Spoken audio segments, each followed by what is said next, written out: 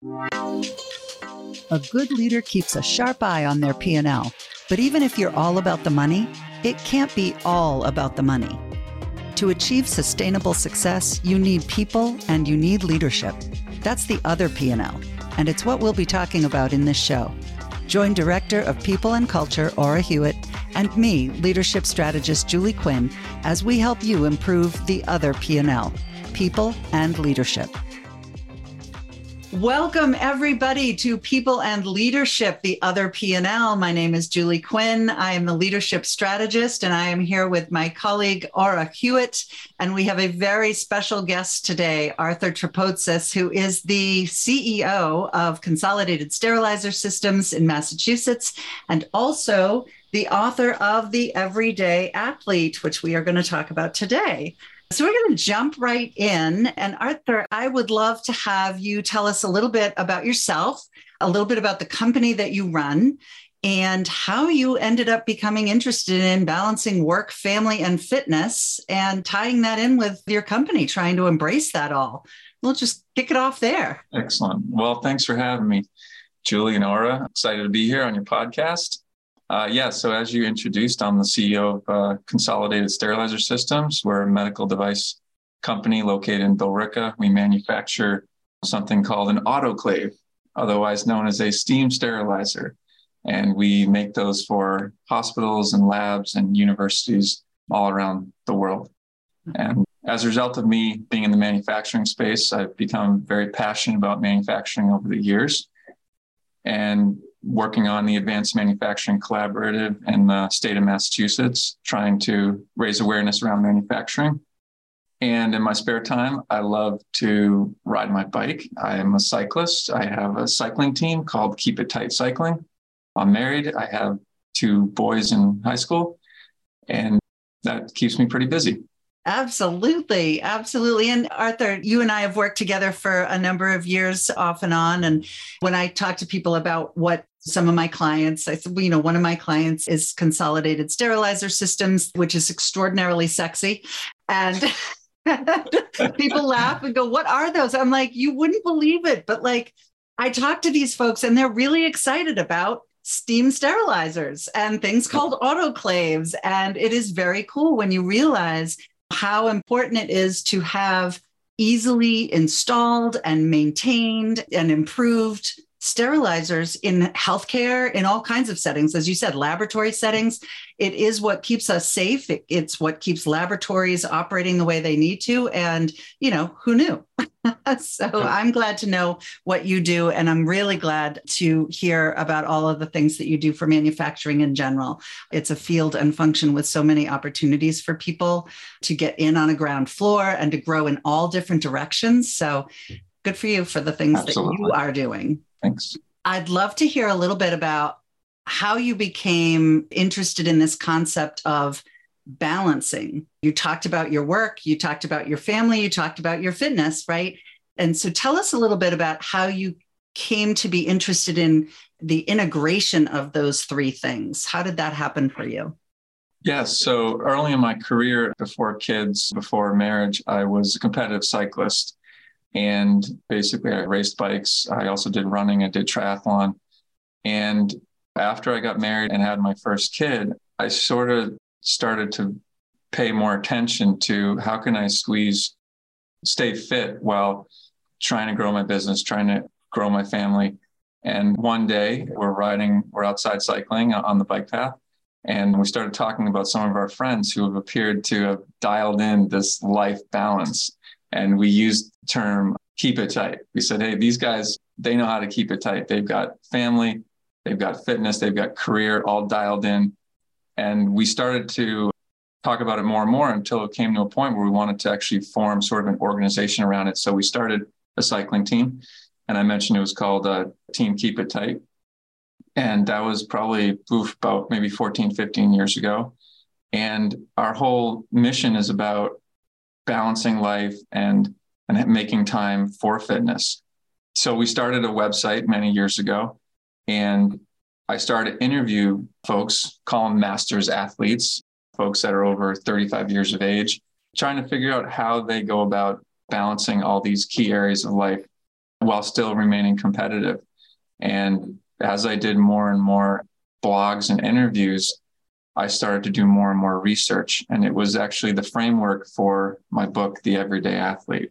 Excellent. Excellent. So I have a couple things. Ora, I would love to hear from you as an athlete yourself, dedicated to running. Why don't you tell us a little bit about your concept of balancing work, family, and fitness? So I think that is a thing that all of us try, like to achieve. There are days that we do very well at it, and there are days that we don't do so well at it, just because there are times, even when we set the schedules, other priorities sometimes take place. So one of the things that I like to do is I like to get up earlier. Like I usually go for a run or maybe a bike, but I do static bike, and then do it early in the morning. That way it's done, and then I get so much energy and happiness from doing what I love to do, which is that, dedicating to my fitness, seeing my friends, coming back home, and then just starting my day that way. It's just helpful for me. I know that there are other people that like to squeeze it between their day. Sometimes lunchtime works well for people too. And there are other people that actually love doing it at night. So whatever it is what they do for fitness. So I think everybody's different, and that is awesome. And each of us have an opportunity to always, I would say, consistently try to embrace both things, because as we embrace fitness, we also are embracing and stimulating other parts of our brains that if we don't do a type of workout activity, otherwise we won't stimulate that part of our brain. Absolutely. There's so much tied in here. I mean, I heard happiness, energy, assimilating learning, just the neuropsychology of doing physical activity to help our mental activity, all kinds of things. And from both of you, I'm hearing this is a personal thing that you need to see, why would we do this and how do we fit it in? And Art, I'd love to hear a little bit about, you're running a company that actually is trying to embrace that from an organizational standpoint, not just a personal standpoint. Can you talk to us a little bit about that? Yeah, just building on something Ora said, I originally thought that there were 3 separate buckets. You've got your work bucket, your family and friends, you've got your fitness bucket. But one theme that kept emerging during my interviews and just living life was that without fitness, it's really hard to succeed in the other 2 areas. So fitness is very interconnected with everything else that we do in life. And we can't think of it as a separate silo that you can put on hiatus for a few weeks or a few months, because it'll affect the other pieces. So at my company, we're trying to get folks to embrace wellness. So we have a wellness program, and there's a few folks on the committee. And each month we convene and we map out basically the next 3 months. And what we map out are activities or events that people can participate in. We did a walking challenge where most of the company participated. We did a juicing cleanse for 1 to 3 days. We had a nutritionist come in and talk to us about nutrition, which was really fascinating. So we're just trying to get folks sort of, if it's not part of their life, just making it easier for them so they can do some of it at the workplace. We also installed a gym at the office right before the pandemic, and that's been helpful for folks if they want to go and lift weights or do a treadmill during the day, squeeze in there for 30 minutes or an hour. So those are a couple of things we did. Yep. Oh, that's wonderful. And Ora, as our listeners know, Ora is a director of human resources herself, putting some of these things in place in her organizations. Ora, anything else that you're seeing from the organizations side of things that people are doing to help individuals see the importance of this and then make time for it? Absolutely. Thank you, Julie, and are so excited to have this conversation with both of you. One of the things that we are seeing more and more is the aspect wellness related, tying back to what our provided feedback and how this part is tied to pretty much our full persona of what we do and who we are, and how also we are seeing more and more a focus regarding wellness, specifically to mental well-being. Yeah, that impact all of us at different levels. So that is one of the focus regarding that, and how physical activity doesn't have to be strenuous, right? can help also with those pieces. So that is something that we, in the people and culture side of things, we are paying lots of attention to it and having lots of conversation with employees about it, because that is a concern. It was a concern before the pandemic, and definitely after the pandemic is even more due to the changes and shifts that we have seen in the businesses and also in people's lives.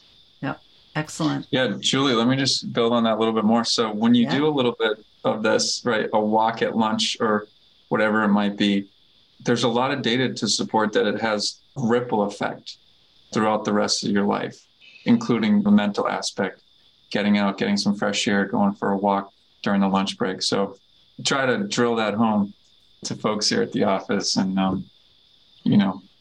lead them to water. Right. Right. Exactly. I love that. That's awesome. Right. So one question I have is, here we have individuals making decisions for themselves about balancing work, family, and fitness. We have organizations trying to help individuals integrate and be aware of this. What are the biggest mistakes or challenges from all your research, Art, and from what you're seeing, or what are the biggest mistakes people are making or misconceptions they have or challenges they experience? What blocks people from doing this? There are a couple of things. So a couple of things that come to mind, Julie, are one, when organizations assume that employees necessarily know things regarding like fitness or wellness, some employees do know, but there are a large majority that they may not, because either busy lives, busy schedules. There are some employees that may be working two jobs, right? So when the organization try creating these programs and making it easier for people, one, to access the programs, and two, to participate, something as simple as what Art was saying of walking at lunch, creating a group that can go out just to walk, knowing that there is some support there. So I think that is the other thing, making it easier for people, making it accessible for all, providing support to employees and ensure that they can participate. And the other thing is maybe trying to do too much too fast. Not everybody is going to go and, let's say, run a marathon, right? Or do an Ironman, right? The first year. So creating fitness that matches all levels of the organization is helpful.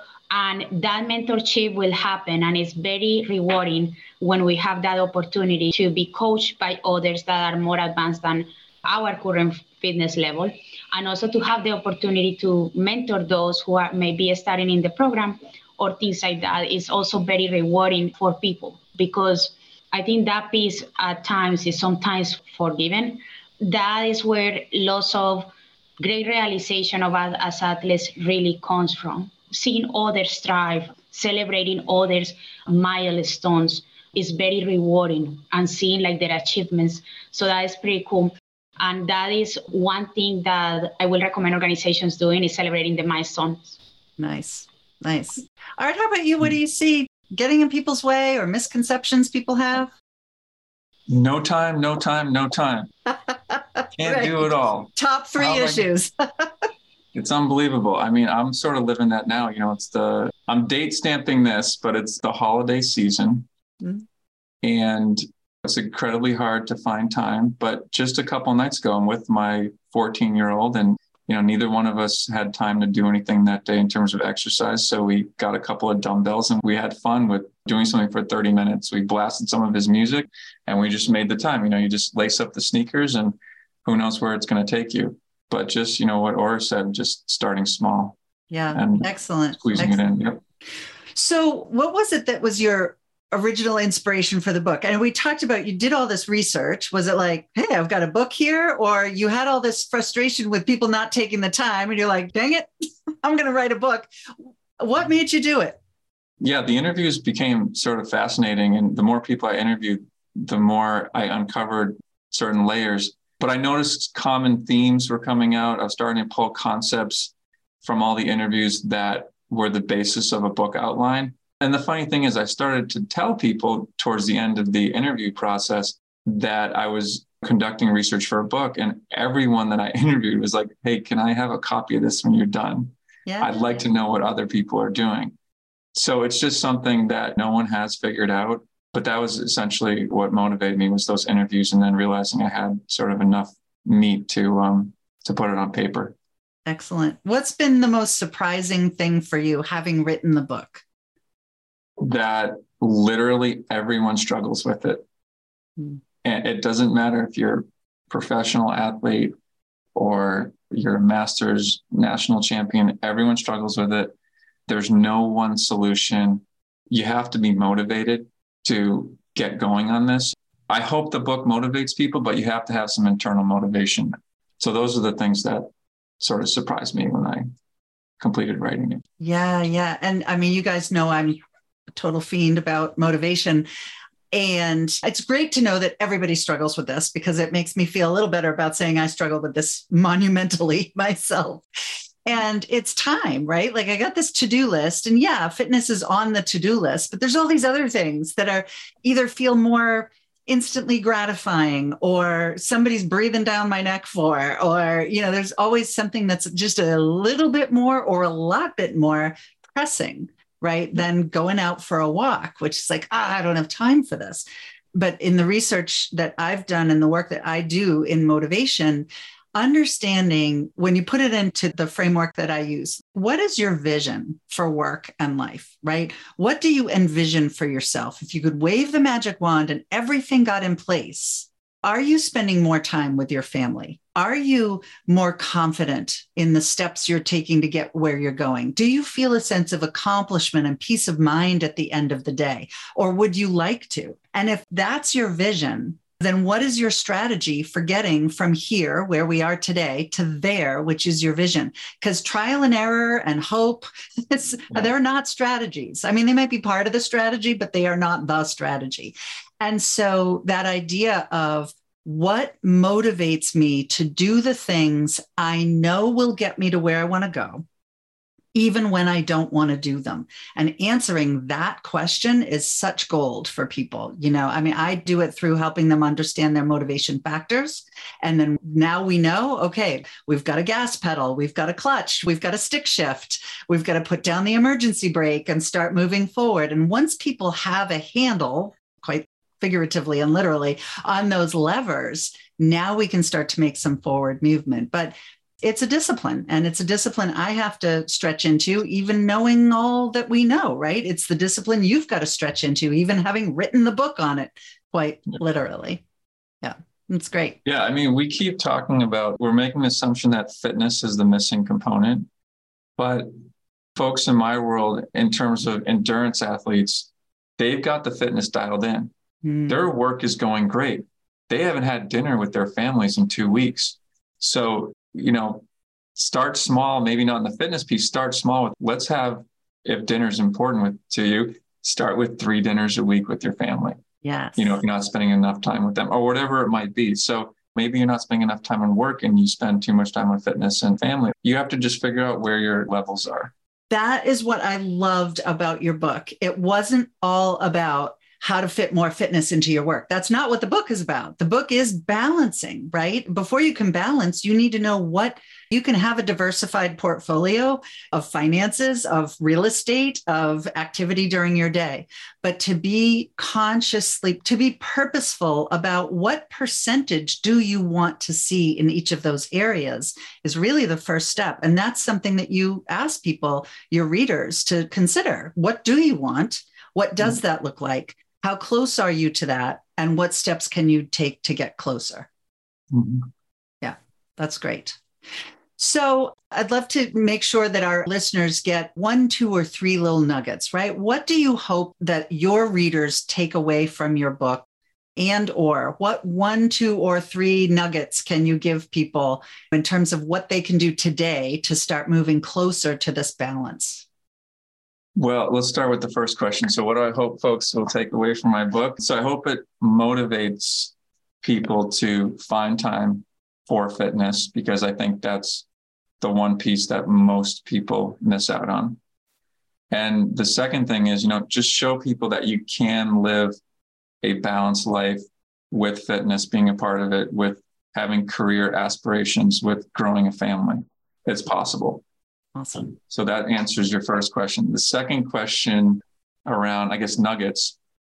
what are some key takeaways is if you don't have fitness in your life, just start small, lace up the shoes, go out for a 10-minute run, 30-minute walk, short lifting weights, whatever it might be.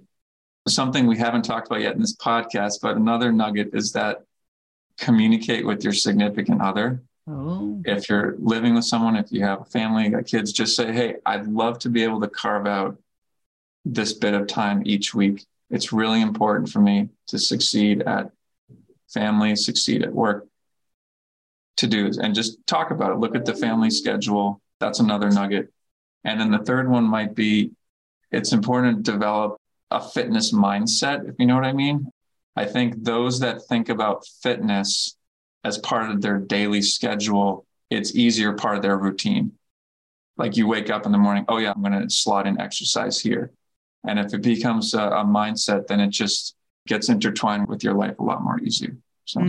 Something you don't have to decide whether you're going to do. It's deciding when you're going to do it. You are going to do it, right? It's just a matter of when and how and where. Yeah, exactly. Oh, that's great. Aura, anything you want to contribute to that piece? Anything you've learned in your journey of how to balance all of this stuff together that you'd like to share?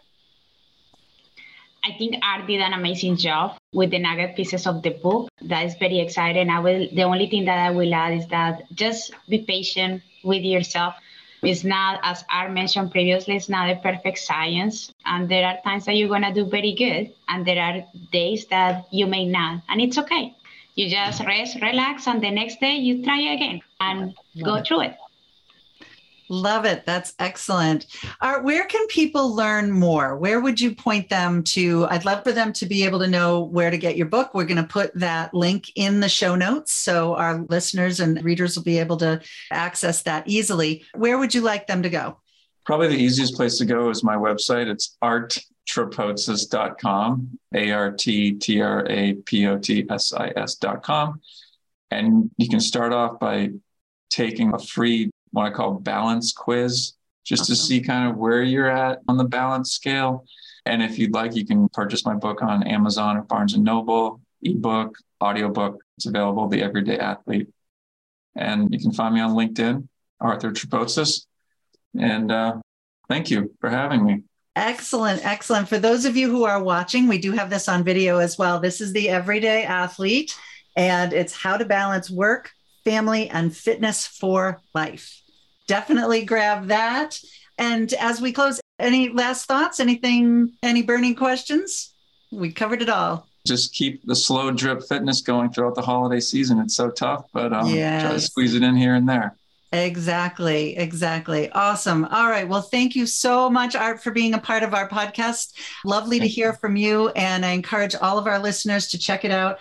I really enjoyed the book myself. Very accessible, no matter what your level. I can attest to that.